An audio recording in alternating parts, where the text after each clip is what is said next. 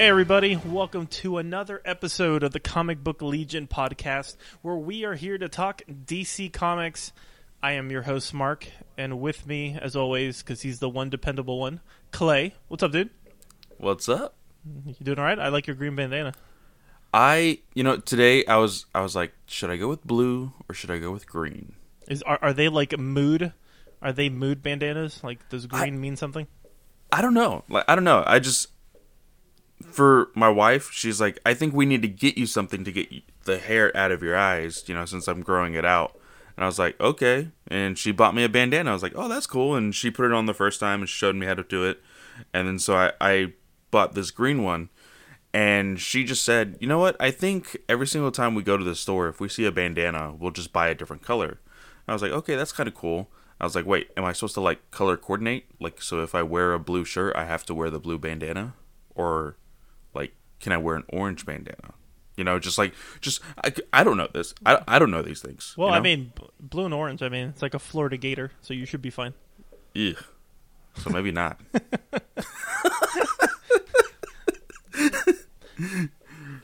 Wait. In San Antonio, what's the college that people follow?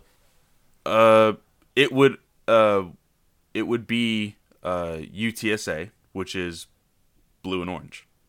Oh, okay. Okay, got it. But it's actually the college that my wife is going to right now. But if there was anything that people would follow in this town, it would be San Antonio Spurs. So I would need to buy a black and silver. So San Antonio's not big into college sports? Not really, no. Okay, so it's not like, oh, we just follow University of Texas and you guys are just Longhorn fans. Like I know that my stepdad usually has season tickets for UTSA's football. Mm-hmm. But I haven't heard them going to a game in a long time. So I don't know if they kind of just fell off of it. But the only two things that are big in San Antonio as far as sports would be basketball with the Spurs and hockey with Stars? Rampage. Oh, is that like the minor leagues? Yeah. Okay. All right. I figured maybe Dallas Stars, but I don't know how far, everything is in Texas. So Dallas is like a 5-hour drive, 4 or 5 hour drive. Oh, okay. So. Yeah. There's no allegiance there. No one's. Yeah. Okay. All right. Yeah. Cool. So comics. Yeah. So comics. there's been a lot of news that Clay there's a lot of news. Here. There's a lot of rumors. But big news is that DC Comics is no longer dealing with Diamond, and that's really big. Yes, because now DC is dealing with 3 different distributors, 2 of which will help with the single issues, while one, I can't remember its name, but they alone will do the graphic novels, the trades, and the hardcovers. I think that is a really cool idea, because the number one complaint that I see from majority of Marvel and DC fans is that the trades and other volumes or whatever, omnibuses, whatever, they usually get canceled and or delayed a lot. Mm-hmm. But if an entirely separate entity is dealing with that stuff, maybe that won't happen as much. Yeah, you have a Lunar Distribution and UCS Comic Distributors are going to be doing the single issues, while you have Penguin Random House. They're the ones dealing. Yeah, they're the ones dealing with the graphic novels. That's right. Yeah. So that's really big news. It kind of cuts Diamond from being the all-out monopoly whenever it comes to comics, toys, everything comic book related merchandise.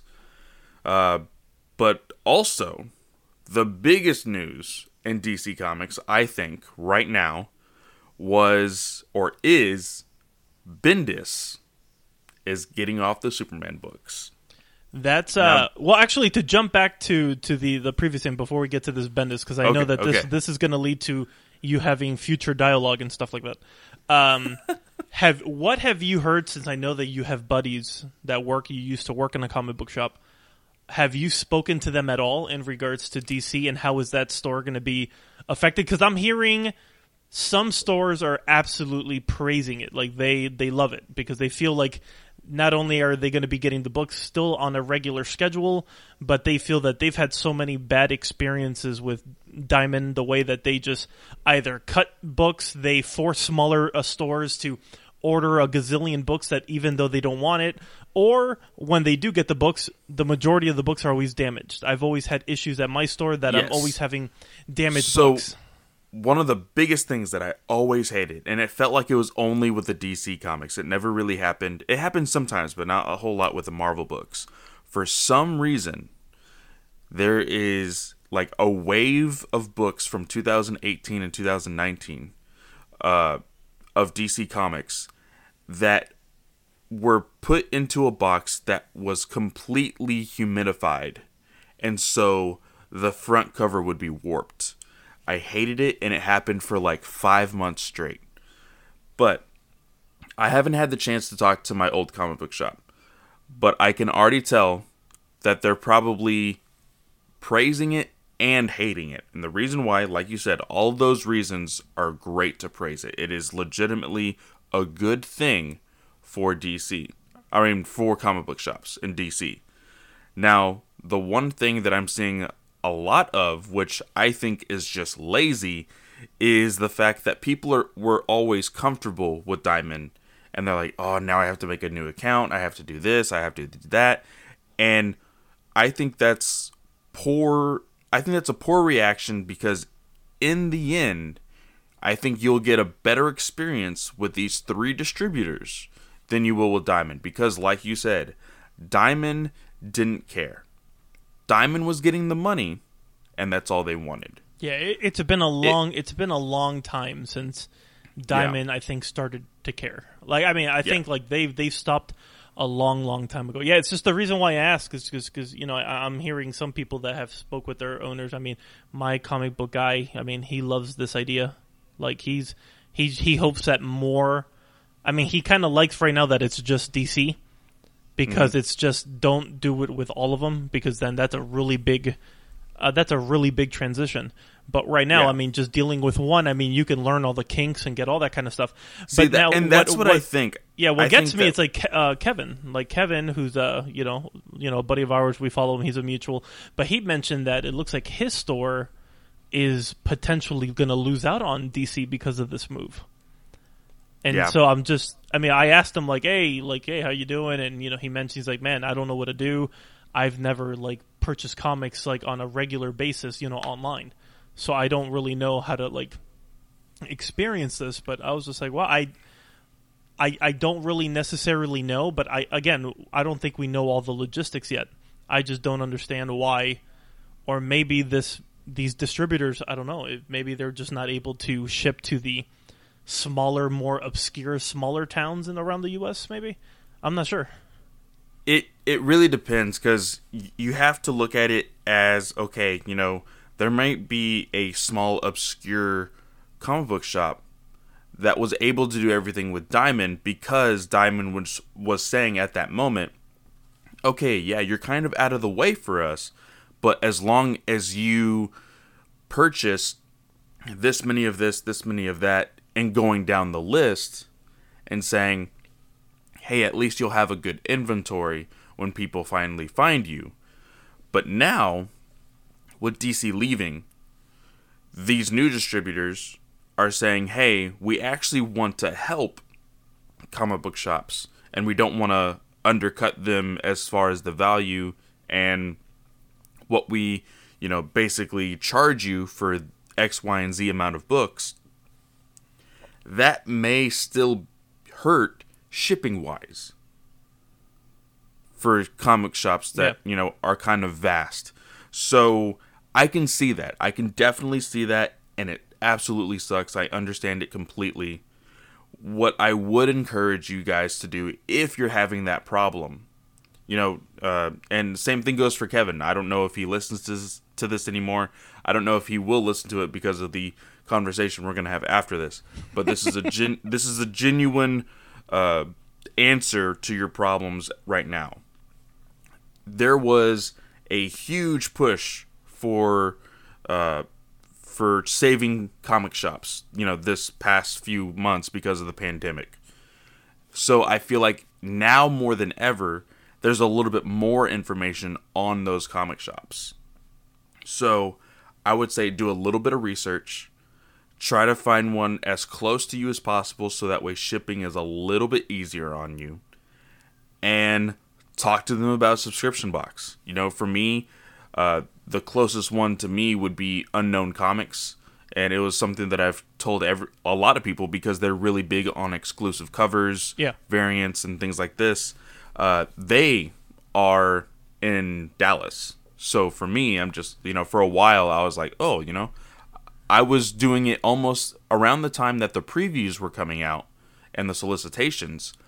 I was ordering those immediately. And so I was ordering things almost 2 months in advance every single month.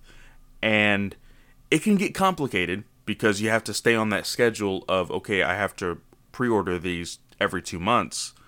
But it's something that is kind of cathartic when you look at it because then you're just in a rhythm of like, okay, this is my new schedule. And it really does help. It keeps you informed of the books that are coming out. And, I mean, overall, with, depending on who you're getting the shipment from, you'll still continue to be able to read. So I would just say, do a little bit of research. Some of the biggest ones, like I said, Unknown Comics ships all around the U.S. I know that for a fact. Midtown. Midtown does it. I know, I know Fred and a couple of other guys, like the guys from Indie Alley. They do the DCBS discounted books. Yeah, something. That's another one. That's another big one. Yeah, that's a big one. I feel like there's another one, but I'm drawing. I know, like Coliseum of Comics. I know they're pretty big in Florida. I believe they do that. I just don't know if they're only Florida, where they ship only in Florida out that. But I do know that you can do stuff there. Yeah. So just do a little bit of research and make sure to call those stores up. They are every store is hurting for a little bit more of business. So you were saying something. You were saying something about Bendis. Yes. So there was this rumor moving about that Bendis was going to leave the Superman titles. Now, this was only a rumor because it was on an interview that he himself said that he was leaving, and then the podcast that he did the interview on published the episode and then immediately took it down. Now, there has been the interviewer has given several different reasons why he took it down. He first said that DC made him do it. Then he said, because of everything that's going on in the outside world, he didn't want to take attention off of that, so he took it down. Regardless. Yeah, the other one that he gave was also kind of like the automated scheduling, where you can kind of like post something like, when we had our website, you can post a review, but just have it scheduled. So if you wrote it on a Saturday, just have it posted for it to be published that following Wednesday. And he just says that he did that a little early. So yes, he has given many different answers, but it comes down to, it looks like now that the episode is available to listen to. Yeah, as of today, when you listen to this, the episode is available to listen to. Even Bendis retweeted it and said, "Oh, hear what I actually said about Superman." Regardless, he does say that he's leaving the Superman title. So, thank God. Jesus. He doesn't give any details of when it'll happen. He said on Twitter, "Oh, that's a long time coming." So I'm hoping that it's only like 6 issues or so. 5 issues, 4 issues. Well, I think that, we're about to get maybe 3 months of Metal coming. Yeah. So with those 3 months, there's usually that, that a little bit of like that aftermath, that lull. Yeah. And then right after that, it goes, it kind of springs into gear and all this craziness happens. So I think in his mind, he probably has one more major arc. Yeah. Which kind of makes sense. now because we have been speculating on it, but I mean we saw the whole. I think we talked about it here. The Kate Spencer with the Manhunter, with that series being canceled. Yeah. I feel like a lot of those nuggets. I think that they're trying to get away from this whole Leviathan thing. And I think that the whole Checkmate thing with Green Arrow, it's only going to be 2 issues because I think issue 3 got canceled. Yeah, so I think that little by little, I think what he was building, I think they've gotten to that point where, listen, hey, this is clearly not working. I don't hear many people praising the stuff that he's doing, and I think most who are just trying to get that, that positive review to show up on a trade. And they're like, yeah. Oh, wow, this is our website. Like, this is me. Look, I'm on a DC trade. But there's no way that anything that he has published. I mean, I still to this day, do I like the way that I'm not stoked about the reveal, but I liked how that issue was handled. But besides that, I would say the positives that he's done are, I think back then I was more on that train of, trying to look for the things that are optimistically like just trying to nitpick, but it was too hard to keep that. Like I found that to be a really big burden. But what was you wanted to ask me a question in regards to this scenario with Bendis and all that kind of stuff, and I told you don't ask me until here so I can give you a real reaction. So let me set it up for you. And of course, I told you this right before we started recording, but this is all speculation. Nothing has been confirmed. Let me just say that firsthand. But a lot of people think that Bendis is going to take control of Justice League after Death Metal. Because we know that Death Metal is the story that is going to push DC into the next, revamped series or whatever you want to call it. Yeah. The next initiative, really. Yeah. So, with Bendis grabbing onto Justice League, we both groaned. We both were like, I don't know what's going on with life.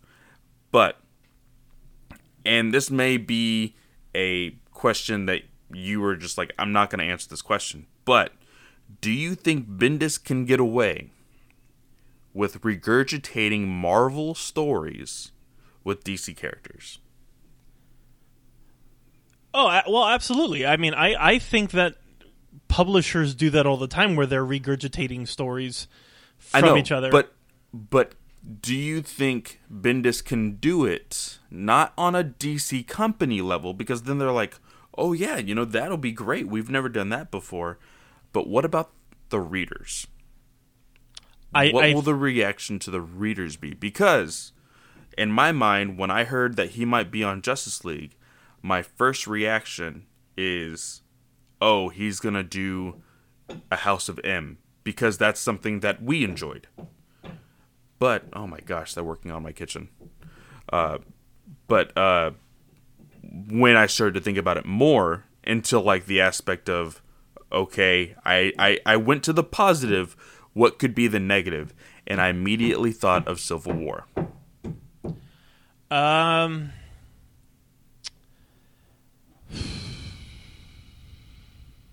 I'm trying to, because I'm thinking, I'm like, all right, we can get a Justice League disassembled. Yeah.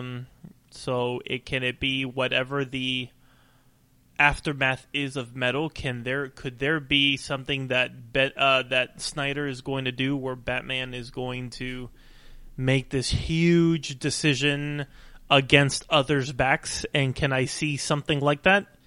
Yes, I can. I mean, my thought was when you mentioned Justice League, I thought of like what he did with the New Avengers and Dark Reign. Like, is this going to be okay? We've been seeing everything that's been going on with Lex. Lex started Rebirth good, supposedly. Then he just went straight up evil. Then he became Apex. And now he has been humbled, and now he's just a raggedy human again. And can I see something where, with these effects, can I see where Luthor makes this huge sacrifice? So let's say a sort of a redemption kind of play where we kind of fall into that Norman Osborn, where Norman Osborn just like, I don't know, or, oh wow, Norman Osborn's good, until a little later you see how things start unraveling. I don't know, man. I don't. I kind of wish he just stuck with, if that's the case, I don't want him on the flagship team book. Because I feel like there are so many.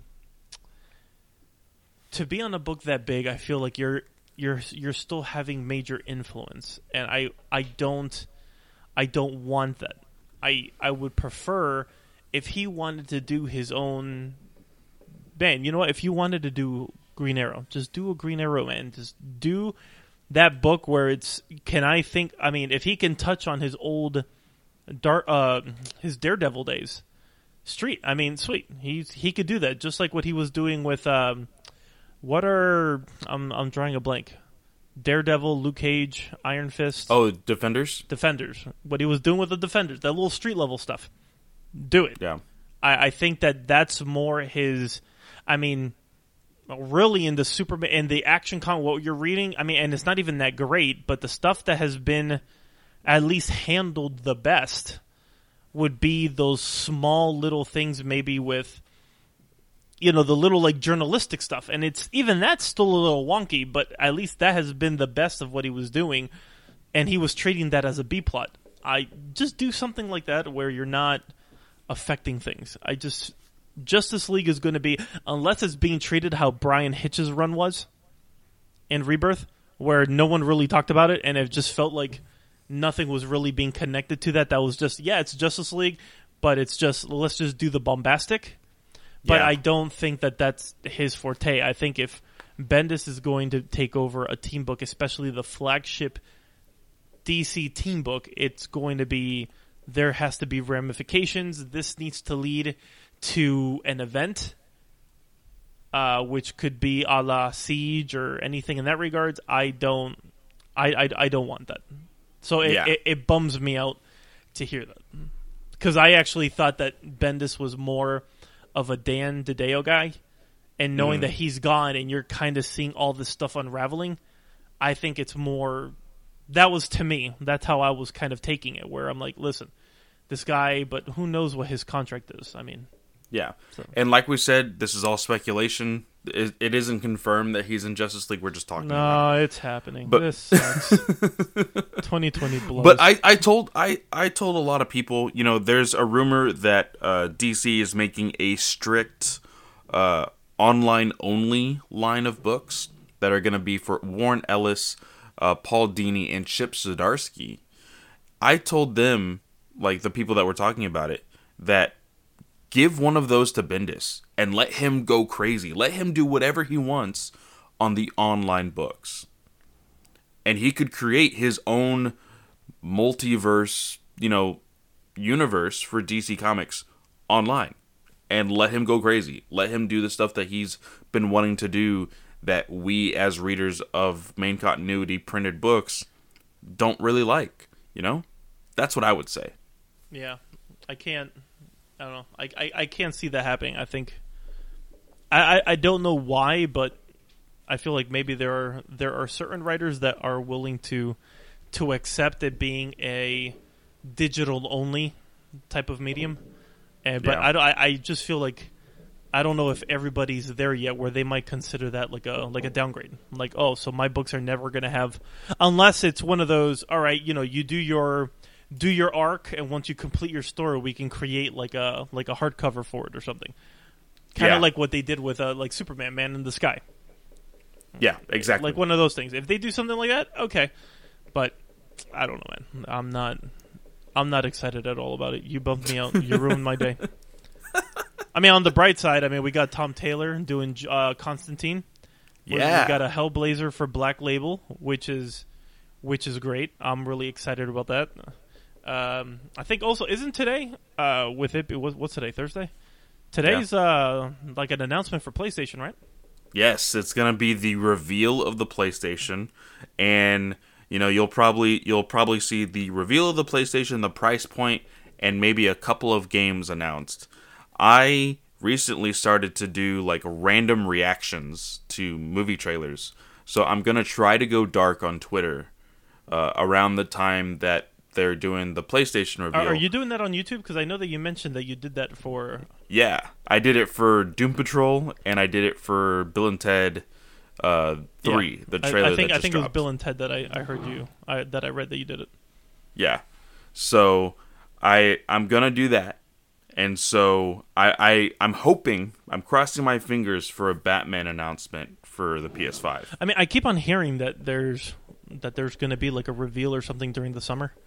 But Yeah. I mean, it would make sense that if you're going to do something, do it here. Oh, but this is not PlayStation. It's not Sony exclusive. So it's maybe during that Comic-Con at home. Yeah, maybe. Maybe. For sure. But let's talk about books. Sure. One that I kind of want to just get out of the way, because I think that you'll probably have the same reaction. Lois Lane number 11. Oh, God. Okay, yeah, same reaction. Okay. So, Mark, can you tell me what this book is about? It's about confusion. It's about stuff happening that shouldn't happen, but then it happened, and then people try to realize why it happened and how it happened, but Lois knew it was going to happen, and then she formed a team. But How? because the truth is going to reveal itself.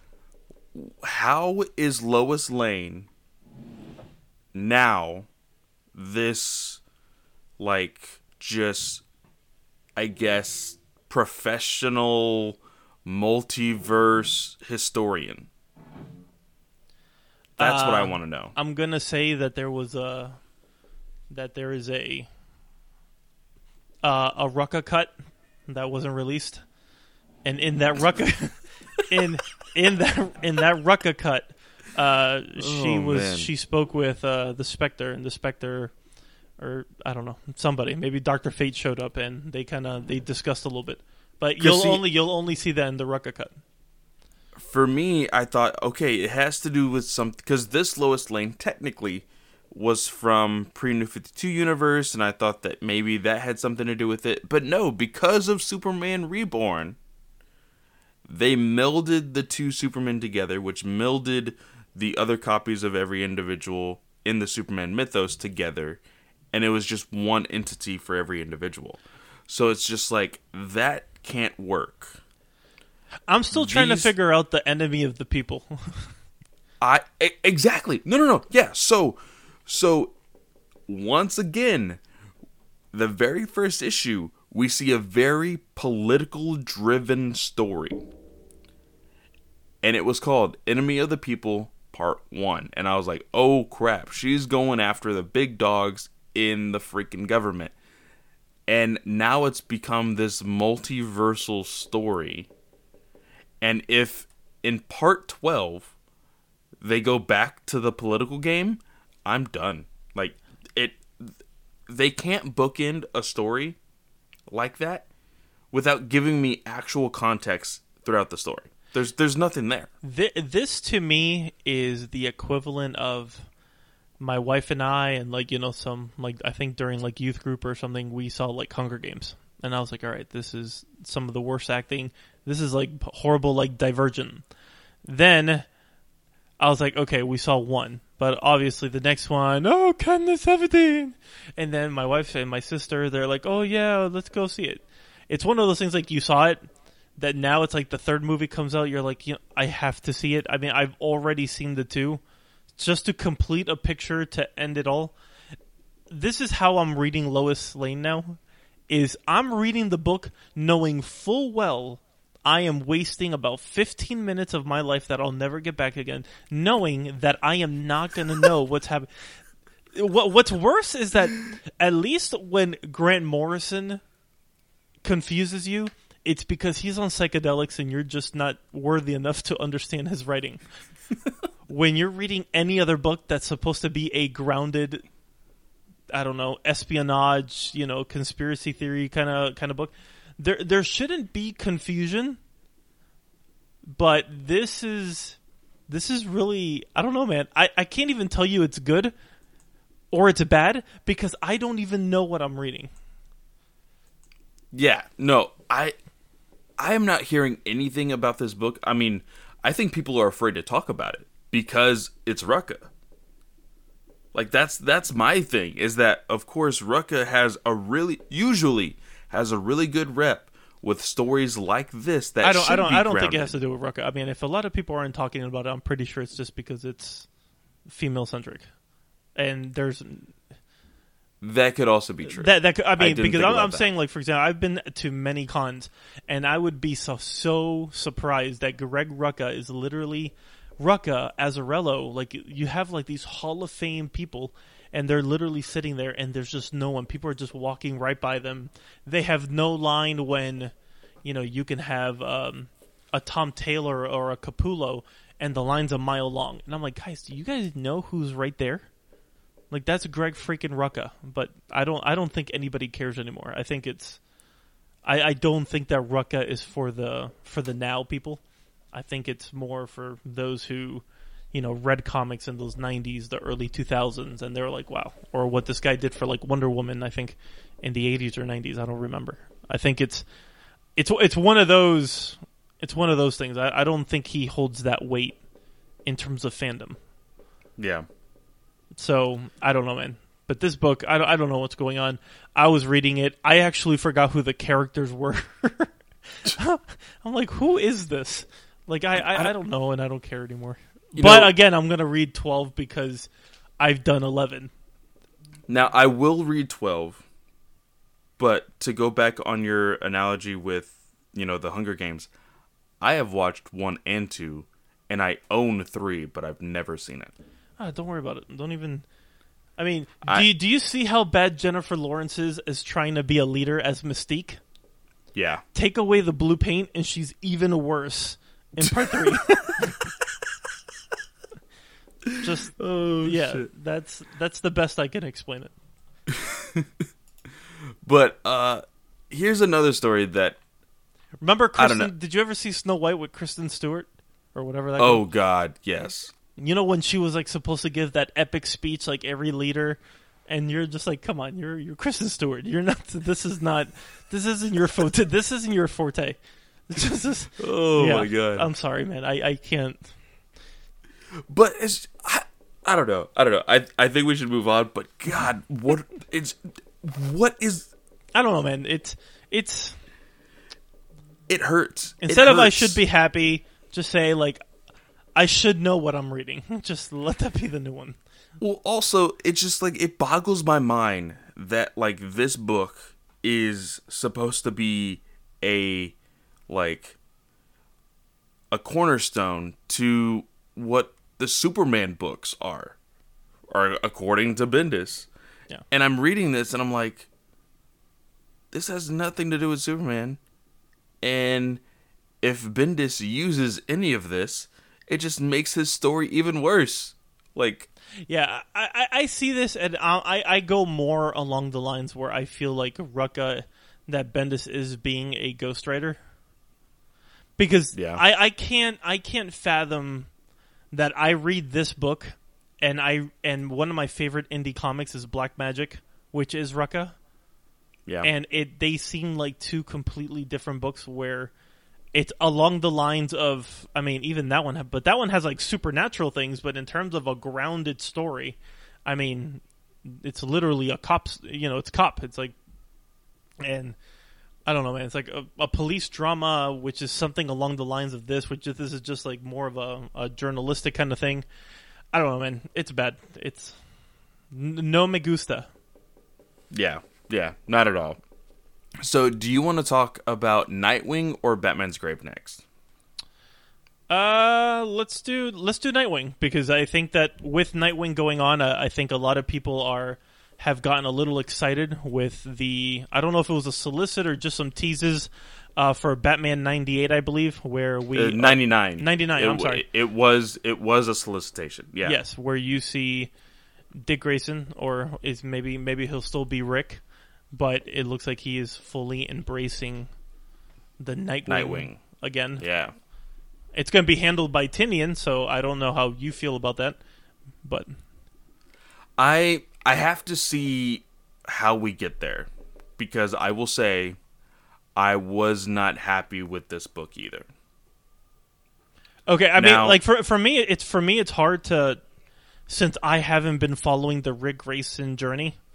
Mm-hmm. It's hard for me to kind of really have any feeling towards it. I just knew with that reveal that we're, I don't know, 5 issues away from him, 5-6 issues away from him becoming Nightwing again. I just feel like sooner or later you have to kind of jump onto this book to kind of see where things are going.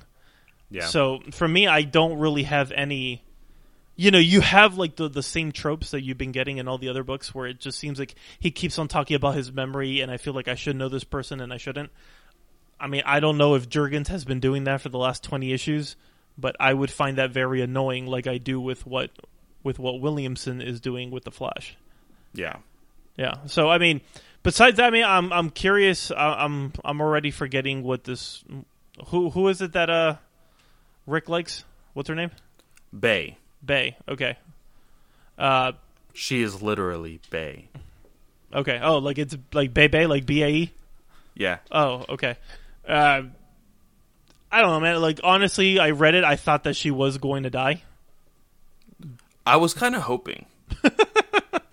And I know that's horrible to say, but in my mind, I was like, oh, if she dies, that's going to trigger everything, and it's gonna. I remember. And then he remembers, and she's like, "Who's this? Who's this woman?" I would think that he would like immediately remember like how horrible Joker is, and then that would push, his persona of his real persona of Dick Grayson to be like the main person that he is, and of course she didn't die, so we didn't get that, but. Jurgens MacGuffined the crap out of this identity crystal. Mm-hmm. Because Joker just got this thing last issue. Mm-hmm. How does he know how it works? Because he's the Joker. I mean, I'm guessing that sooner or later there might be a brief explanation on how he kind of knows, but I think something like this, you might just have to, suspend that disbelief and just it's been comic booked. So very much comic booked on his line, but also when Rick got this crystal back in like 2 issues ago, it just feels like 3 or 4 because of the pandemic and the long wait, but. When all that happened with the therapist, in whatever country or whatever, he lost his memory of her, and he found it, and he said, oh, what is this? Oh, it looks important. I guess I'll keep it. So how does he know it's called a memory crystal? Like, Jurgens did not write this well enough to make this last part of this comic make sense, unfortunately.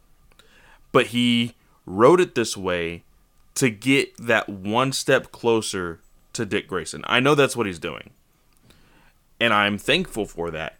But just the transition on how you do it, like, I shouldn't care because I'm still dealing with Rick Grayson, and I should be happy that we're getting closer to Dick Grayson. Or are we getting Rick, and this is just the ultimate revenge play on Batman, where Joker, now that it looks like he kind of knows what's going on, where the Dick Grayson that we are going to see might be a Jokerized version of it.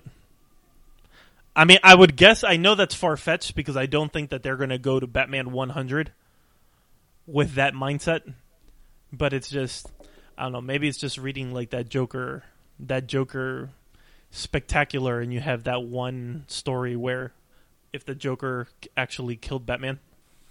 So it's like one of those things I was like, oh man, that would have been an interesting, like a nice like full story, like if they black labeled that.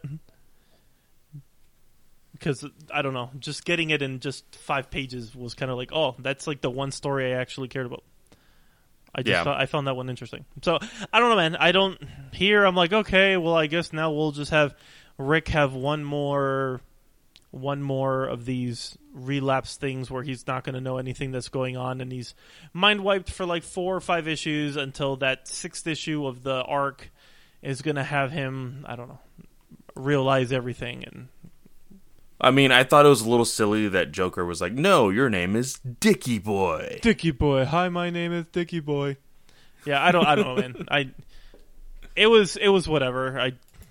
I'm just, I know that this is leading to something. So it's the hilarious thing, and I know you haven't been keeping up with this story, but there has been a total of 4 individuals that were being Nightwings.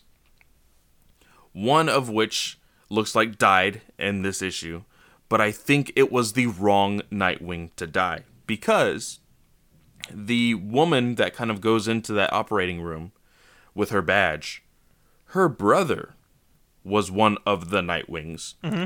And the really big part of her brother in this whole Rick Grayson storyline of them being Nightwings, her brother has been stabbed, shot, mutilated, like all of these things, and he's still alive. And they end up killing the leader of this new Nightwing group. Like, the one guy that looked like he was gonna die in every issue is the one that survives. And you kill the one that's actually, like, competent enough to be Nightwing. Like, I'm so confused by that decision. But I enjoyed this. I was able to read it. I can't say that I necessarily enjoyed, the story. No, I read it. I didn't struggle reading it, but it's one of those things that it doesn't have any kind of lasting effect on me. I'm like, okay, yeah, that's true. That's just it. All right, cool. Very true.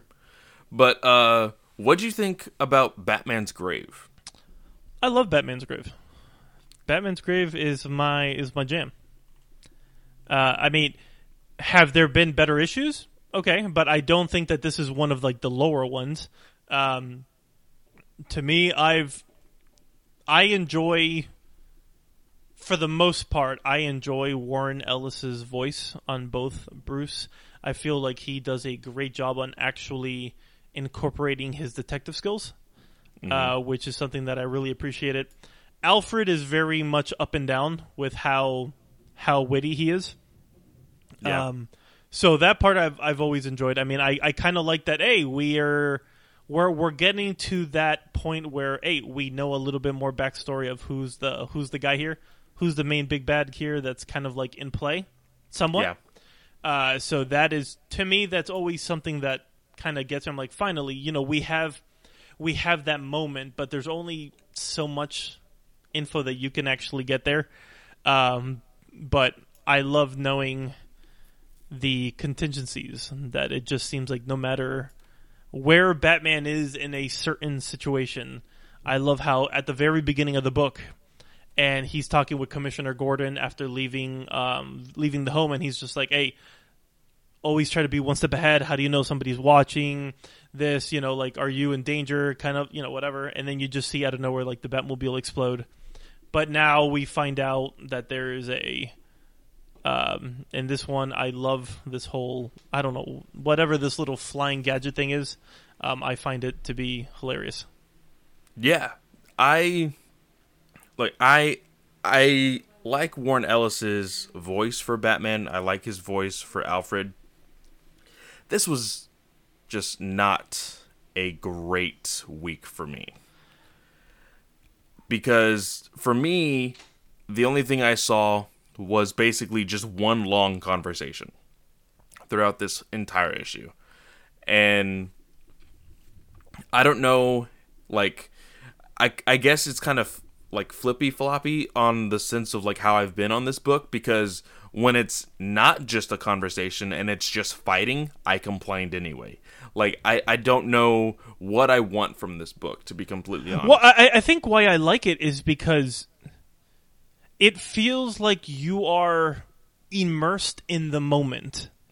This isn't one of those where I feel like this book kind of feels like if I'm watching an episode of 24, where this panel in this book is based on this 30-minute period or a 40-minute period where does it stretch? Yes, but at least it's like informational. It's not, I don't know, like I don't mind information overload because the way he's doing information overload is not like this crazy heavy dialogue thing that you might get from like a Snyder or Bendis. Yeah. So to me, I like it. I like having those moments because to me it kind of feels cinematic. I feel like if I'm watching a movie, it feels like at times it kind of feels like that one shot that you're just following like a one shot where yes, it feels long.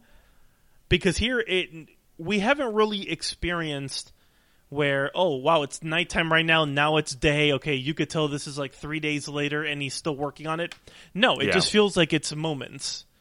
So for me, I don't know why. It just kind of makes me feel like all this is happening in like a 2-3 day span.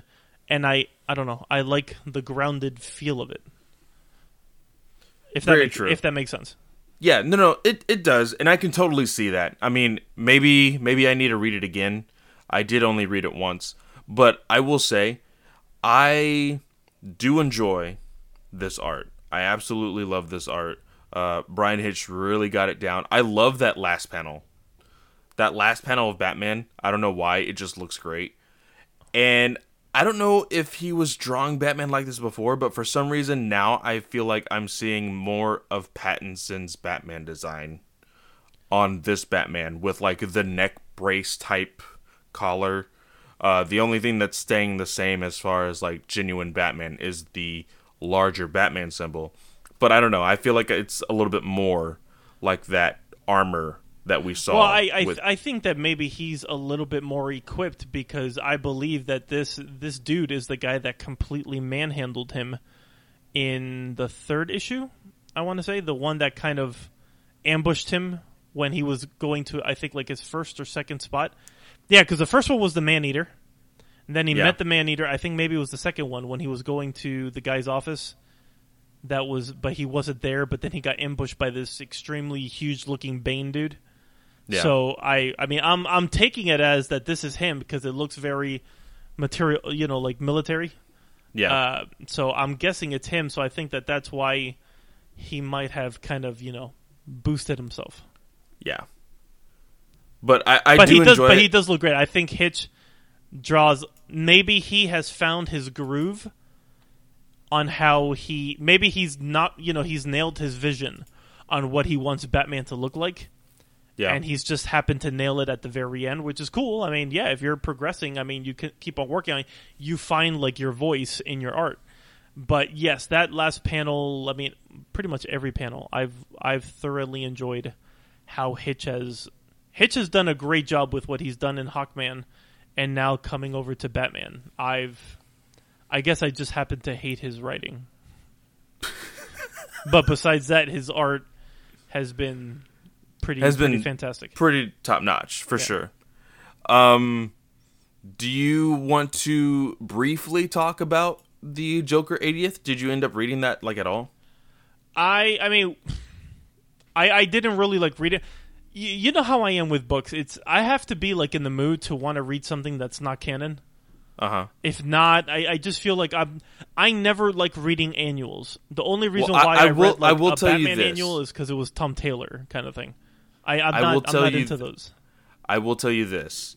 The 4 books that you should read out of this 80th anniversary, if you ever get the chance. The first story, because Jock himself said that it brings Black Mirror full circle. Oh, okay. The second story is the origin of Punchline. So that is continuity. Okay. The third story... Well, actually, there's 5 stories. Just because this third story is drawn by your boy Dan Mora. Skip. How dare you? But it's an interesting story. The premise of that story, honestly, is the life of Joker without Batman and what he thinks about it. And the other stories that I would say are a really fun read Tom Taylor does a Joker story that is very, very menacing, very dark. It seems very silly when you first think about it, but when you think of like the underlying story that he is like the life lesson he's telling you, holy crap, it's terrifying. Okay. And then the last story is actually a Liber Mayhew Azzarello story, and the art is nothing like what they've done before. And it is, from what I believe, it's based off of Jack Nicholson's movie. What is that? The Cuckoo's. Yeah. Professor Cuckoo's Nest. Yeah. It is an homage to that. Okay. So those are the stories that I would recommend you read. Of course, you can skip that Dan Mora story. I was just saying because it's Dan Mora. I mean, it is beautiful. It seems that this is a lot more. Man, I'm really digging the art of this Azzarello. Yeah, it reminds me of like an old school horror comic. You know? Yeah, it makes me feel like Azzarello didn't do the colors. No, it says here that it doesn't. Yeah. No, it doesn't say anybody else. Yeah, okay. It doesn't say anybody else. So I'm guessing maybe he is not using the same techniques that he's used in the past because people think there's an actual interview because they might connect it to the Batman Damned, the Joker, and then this. Yeah. Could be. I think there's an actual interview where he says he wanted to try something different. Or maybe there's a poster somewhere, maybe on Instagram or whatever. But he said that he wanted to try something different. And it looks great. I really, really enjoy the art. But those are the stories that I would recommend you read. There is a story in here that shows where Joker was literally right before he before he shoots Barbara. Okay. So he has the outfit, the Hawaiian type shirt, the hat, and it shows how he found the camera. Damn it. Okay, I'll read it. Shut up. Yeah, I'm just saying. There's some stories that I just like. There's one story that actually ended up being a Harley story, and it was Paul Dini, and I was just like, really? Like, why would you do that? But it actually ended up being really, really good as far as the content in. I'm scrolling here. Wow, that's a really. I mean, I don't know if this is what world this is, but this is a really weird-looking Batman that Tony Daniel drew. Like, the cowl looks very odd. Yeah. But that one is more so because of the context of the story. Okay. I will say that's not Bruce. Oh, is that Thomas? No. Oh, snap. Okay. Yeah, so it's just the context of the story. I didn't think that one was super strong, but it just shows how Joker can get in somebody's head. So, Santa Maria. Oh, wait. Yeah. Wait, why is there... why is there a coin? What? A coin? Oh, in that story? Yeah, but no, that's not... For a second, I was like, wait, is that Harvey? But what the hell? No. All right, I'll read it. Damn it, man! I didn't want to read this. Okay. I will say, out of that entire thing, Tom Taylor's is my favorite. My second favorite would be either the Punchline story or Snyder's story, just because that Snyder and Jock together, just it's a great team. Have you read Witches? I have not. It's on my list. It's pretty incredible. It's really good. Isn't it is it only like a 3-issue story or something like that, right? No, there's 6, but I think there was a time, I think with everything that he was doing with DC, that for some reason, to conclude it took forever. Oh, really? I think he just didn't have that time to conclude it. I mean, he ended up doing it. I actually think because I'll always remember Witches is because that day when I knew about Witches and I ordered it, that day I ended up getting like pancreatitis and I was like in the hospital for like 17 days. So I think it's because of I blame Snyder. I literally ordered the book and then my pancreas like erupted. Jesus. Yeah. No, but it was kind of talking about Punchline. How do you think her introduction to? I mean, yes, we've been seeing her teased, but this is the, like the Mac Daddy of legit seeing her in the flesh, getting legitimate dialogue, and kind of knowing a little bit more about her. How do you think that she was handled in Batman 92? In Batman 92, I genuinely liked it. I genuinely did. I love the back and forth between Harley and Punchline, more so because I have been following the Harley Quinn TV show. So now I have of course I always had a voice for Harley because of the Batman animated series, but because the Harley Quinn show has been such a success and so funny and just overall just really, really good, I feel like that is my new voice for her. So it's great. I absolutely love it. With this, I would say, holy crap. With this and the 80th anniversary story of hers, she is psychotic. She is a stone cold killer. She is nothing like Harley, and I think that's the best route they could have gone. Because if it was just another Harley Quinn, people would have been so mad. I agree. So going this route and making her a genuine psycho, it really helped them in the sense of making this new character. There was, I think it was Juice that said it. When you see that close-up of Punchline with the two goons behind her, yeah, he texted me and said, "Holy crap!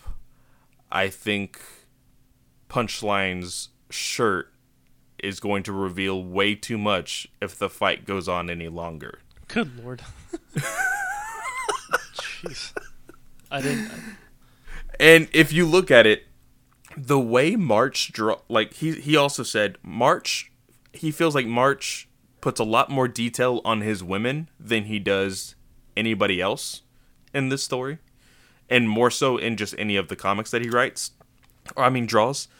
And so there is a lot of curves and a lot of detail on Punchline in that close-up. But I really enjoyed this story. One thing I did not like, and I almost hate... excuse me. Got something in the throat. I ultimately almost hated this entire story because of Riddler. Oh my gosh. I posted that on Twitter and I'm like, I hate what they've done to him. This is... I don't know if this is just Tinian trying to do his own little 0-year thing, but he failed miserably. We were supposed to get a improved Riddler, and he came off more dumb, more easily defeatable, and he does not come across as a threat at all. Yeah. Zero. And he was pretty much treated as what he's always been, which is a plot point just to kind of throw in there to fill up some panels, and then that's it. When he's not really the main threat, the main story. I understand that Batman is a genius, but I like when he gets pushed a little bit. And when this became kind of what it ended up being resulted as, I thought that it was very frustrating. I think that it bothers me when I see that panel, that large splash page of how great Batman and Deathstroke look when they were all bloodied up. Yeah. from how long they've been fighting, and then right under it you see how stupid like Riddler looks. I'm like, how do you go from these huge contrasts in art where you could see? I mean, you even see it like in some of these pages. You notice it like in the first panel, that looks very Gilliam March with the way that he drew like the Penguin. But then you get to like that Batman. I'm like, wait, are these different artists? Are these different colorists? Because it just seems like there's moments where Tomo Moray is doing what you see on... Because that Deathstroke Batman, what you see with Punchline, that feels very much like if I'm reading a Clay Mann, if I'm seeing Clay Mann doing art. But see, this is what I was talking about, how I genuinely think he puts more detail into Batman and the women than anybody else. Because you notice a significant difference between every character in here. So yeah, I'm getting to that point where either DC fudged up and they did not credit an artist, or, I mean, I don't know. To me, it just feels like, whoa. I feel like That's why in one of these issues, I think it was one of the earlier ones, I thought that Tony Daniel was doing art, like he came back. Because it looked very much like something similar that you would see from a Tony Daniel. So, I mean, for me, I loved the reveal. I liked the, like Harley kind of questioning, like, wait, well, what did you say? She's like, oh, no. And then Catwoman's kind of like the one breaking the news. I think that she's Joker's new girlfriend. Like, I enjoyed it. I thought that was and I mean, it's not over yet, so... I'm curious of there, and after the whole reveal of just what a joke Riddler is, I think that this designer, although I hate his look, he intrigues me. His concept intrigues me. The designer looks like he's about to drop one of the hottest albums of 2020 in this last panel. Yeah. Like, insult to injury that he's sitting next to a picture of Martha and Thomas and Alfred. Yeah. So to me, the designer clearly knows who it is. So I'm trying to feel like who... I'm starting to think that this isn't like I'm hoping this is not like a revamped version of Hush. Yeah. I mean, a lot of people think, and I mean, we haven't seen them in the same place together, like in real time. I think the designer is Joker.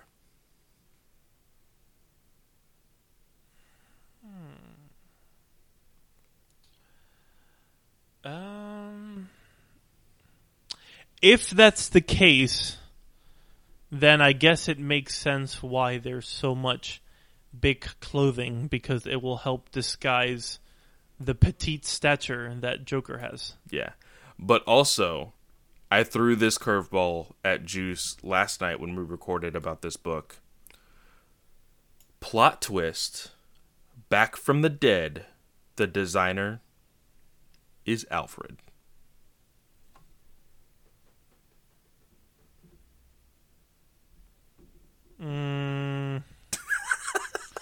I think stick with your Joker take. I think that was better. Oh man, I genuinely don't know. I mean, nothing has been revealed. I was just kind of throwing stuff out there. But there has been like a small group of people online that do think the designer is Joker, just because it would be interesting. Because from what we saw, wait, but wasn't the Joker in that room waiting with all the other ones? Yes, but here's the thing. That may have been the old designer. That may have been the real designer. But we saw in that flashback, Joker shot the designer square in the head. That's right, and then that's when he had the evil look that Selena was talking about. Yeah, that's true. Interesting. Now, a lot of people also believe, that was the designer's plan in the first place, and so he brought in like a body double, because he is the ultimate planner. That's his whole shtick, you know? So, who knows? Maybe he will explain how he is still alive. and all of that. So we will just have to wait and see. But besides that, I did like how Harley Harley punchline. I like those moments, but overall this book feels like those Tomasi kind of books where Tomasi can either freaking nail it, or Tomasi is the most average comic book writer in there, and I feel that is who Tynion is. Yeah, I feel that Tynion is strong when you have like plots by Snyder. Mm-hmm. But Tynion on his own, I mean, I don't know what's going on with that Justice League Odyssey.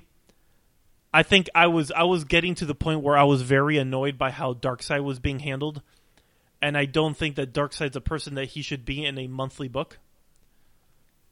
Yeah. Like, it's weird to me seeing something like that where I'm like, wow, what has DC done to Darkseid where James Robinson turned him into a baby or handled the baby thing, and then he just, from the horns up thing that Snyder did to him being like a petulant little 12-year-old and using gods to kill gods to get him strong.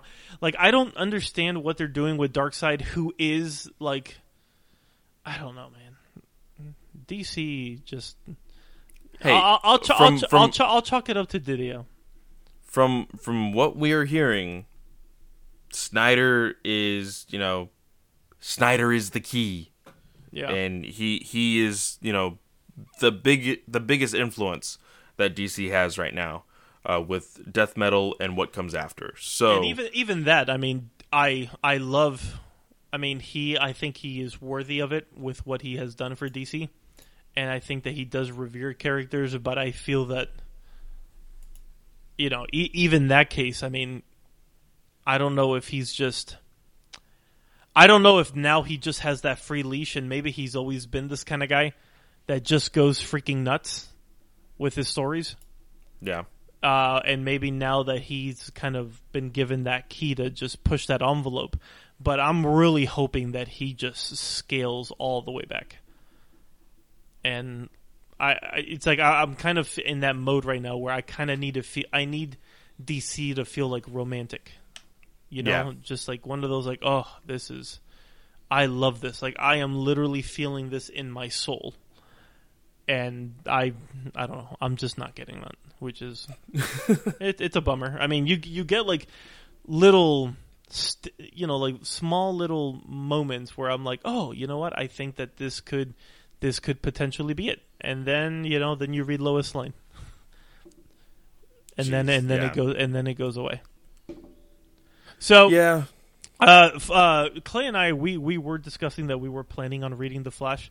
I think everybody knows how that follows this show, how we kind of feel about The Flash, and we're kind of waiting for that time to come where we get a new creative team, a new voice. We both did not read this book, so we don't really know what happened with his battle with Paradox and how he defeated him, because we were literally just skimming through. But there is a pretty major death at the very end of this book. I'll give a 5-second little notice, so if you don't want to know, just skip about a minute. Elevator music. So, yeah, Godspeed ends up at the end of it all. They decide, I guess they defeat Paradox,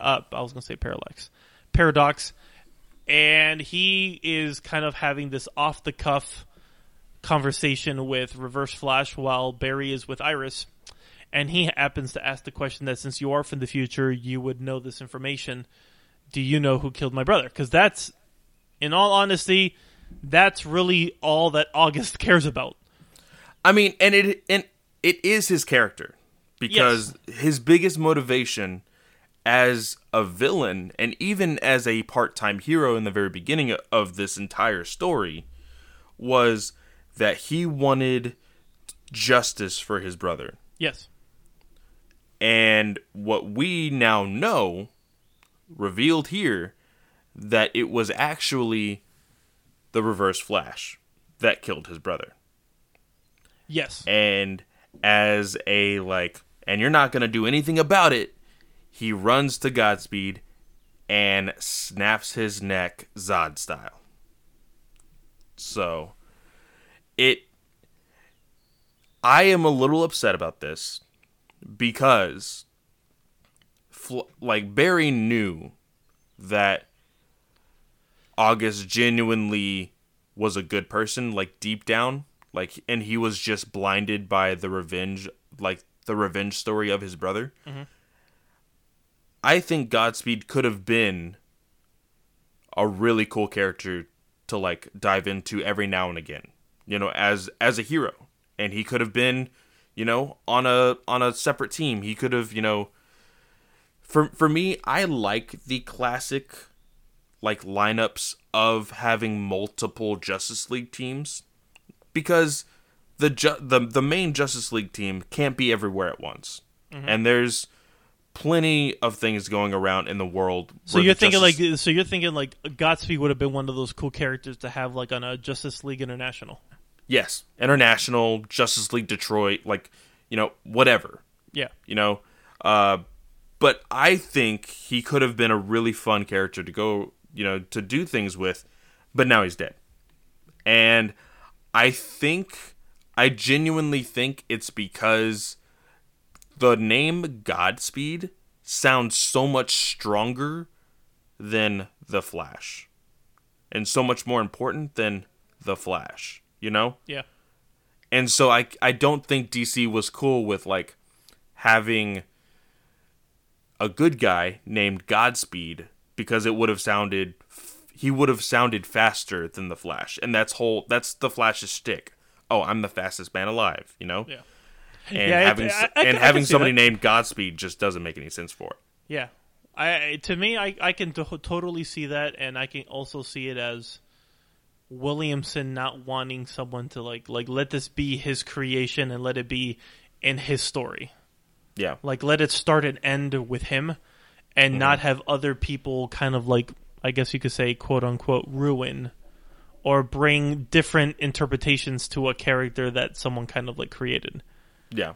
So, but yeah, so he died, and that's so it looks like now, with that being said, Reverse Flash, while Barry is holding August's body, it looks like that the Reverse Flash is now on his way to start his own Reverse Flash family. And I'm like, okay. So the book ended. I'm like, when's Wally coming? Well, I will say there has been a cover and story reveal. I forgot what it was called, the title, but it's a death metal tie-in. And on the front cover, the Trinity, Speed of Trinity, Trinity Speed. Whatever. It was Speed Metal. Speed. Is it called Speed? Yeah, Speed Metal, and which doesn't make any sense. But I think because Snyder, you could tell he's definitely a metalhead with music. I believe speed metal is a type of genre when it comes to kind of death metal, and that's one of them. Okay. But it had Wally West in his blue Manhattan, freaking, what's the chair?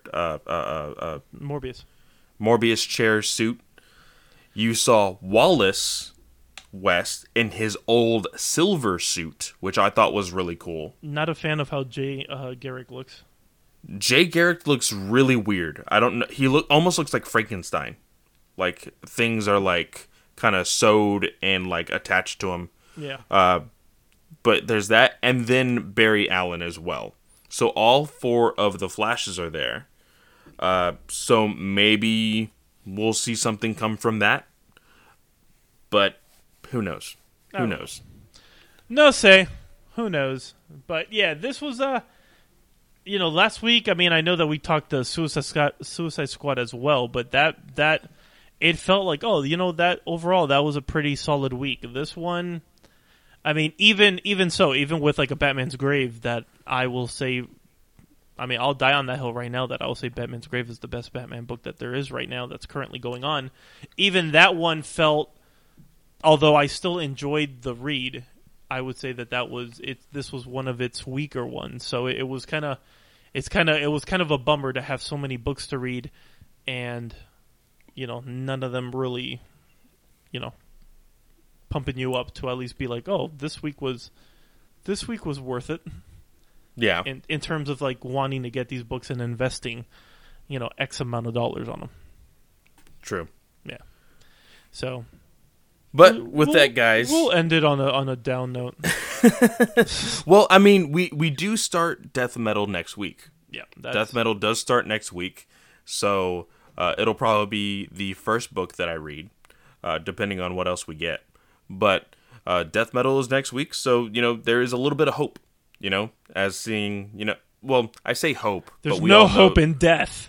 I was gonna say we all know Death Metal is gonna be like a horrendous, like somebody's gonna die, if not more than one. But we will see how that starts at least. Yeah. But with that, guys, we want to thank you so much for listening to this podcast. If you are new to this podcast, please subscribe and share this with all your friends. We, of course, are part of the Nerdy Legion Podcast Network, where you can find tons and tons, even what we like to say, a plethora of shows on that website, including Indie Alley, including MMA Talk with our buddy Jake, and anything under the sun that you can think of as far as comic book related content, it is on there. I mean, so you have shows like, for example, I mean, we're DC centric, but you have shows that if you are a fan of indie, kind of like the Indie Alley that just hit, multiple publishers. But let's just say you are a fan of just Dynamite Comics, they have that. If you just like Aftershock Comics, they have that. If you like Valiant, they have that as well. So they have some very similar to like what we're doing, although we do DC. They have it with some of the smaller publishers, and it's a lot of fun. So if you're like Clay that likes to listen to 480 podcasts a week, then this this network will I think answer all of those for you. For sure. But you can find me at Fanboy Clay on Instagram and on Twitter. You can find me on my show, Fanboy Comics Podcast, where I post 3 times a week, Thursday, Friday, and Saturday, where we dive into the Marvel Unlimited app, the DC Universe app, and the Shonen Jump app. And I also have a show with my buddy Juice Wayne from the Juice from the Box YouTube channel. We do our own podcast called Batman News Weekly, where we talk about everything under the sun that is Batman for each and every week, whether that be entertainment news, comic book news, video game news, whatever. So go check that out as well. Where can they find you, Mark? You can find me on CB_Legion, because I'll be there with Clay. Maybe I don't want to share my Twitter today. No, I'm joking. At Mark Reads Comics. You can find me there. If I seem distracted, it's only because Tom Taylor just wrote on his Twitter page 2 minutes ago. He wrote "ready?" ? And then Andrew Dice, which is someone that Tom retweeted, said like Suicide Squad fans would want to be sitting down for this one. So I have like that feeling that any minute we're going to be getting a Tom Taylor post of, Ted Cord eating someone's corpse or something. Like we'll see. That's not what it is. I'm just in case. If someone doesn't have Twitter and they're like, what happened? Yeah. Oh man. So we'll because Tom Taylor posted something that said so many people said we'd never do it. So many people were wrong. Big news coming up from our Suicide Squad series. Dang. So we'll see, but it looks like something's happening. So. Jeez, I'll have to keep him, open as far as the Twitter feed. But with that, guys. Like I said, thank you for listening, and we will see you guys next week. See you later. See ya.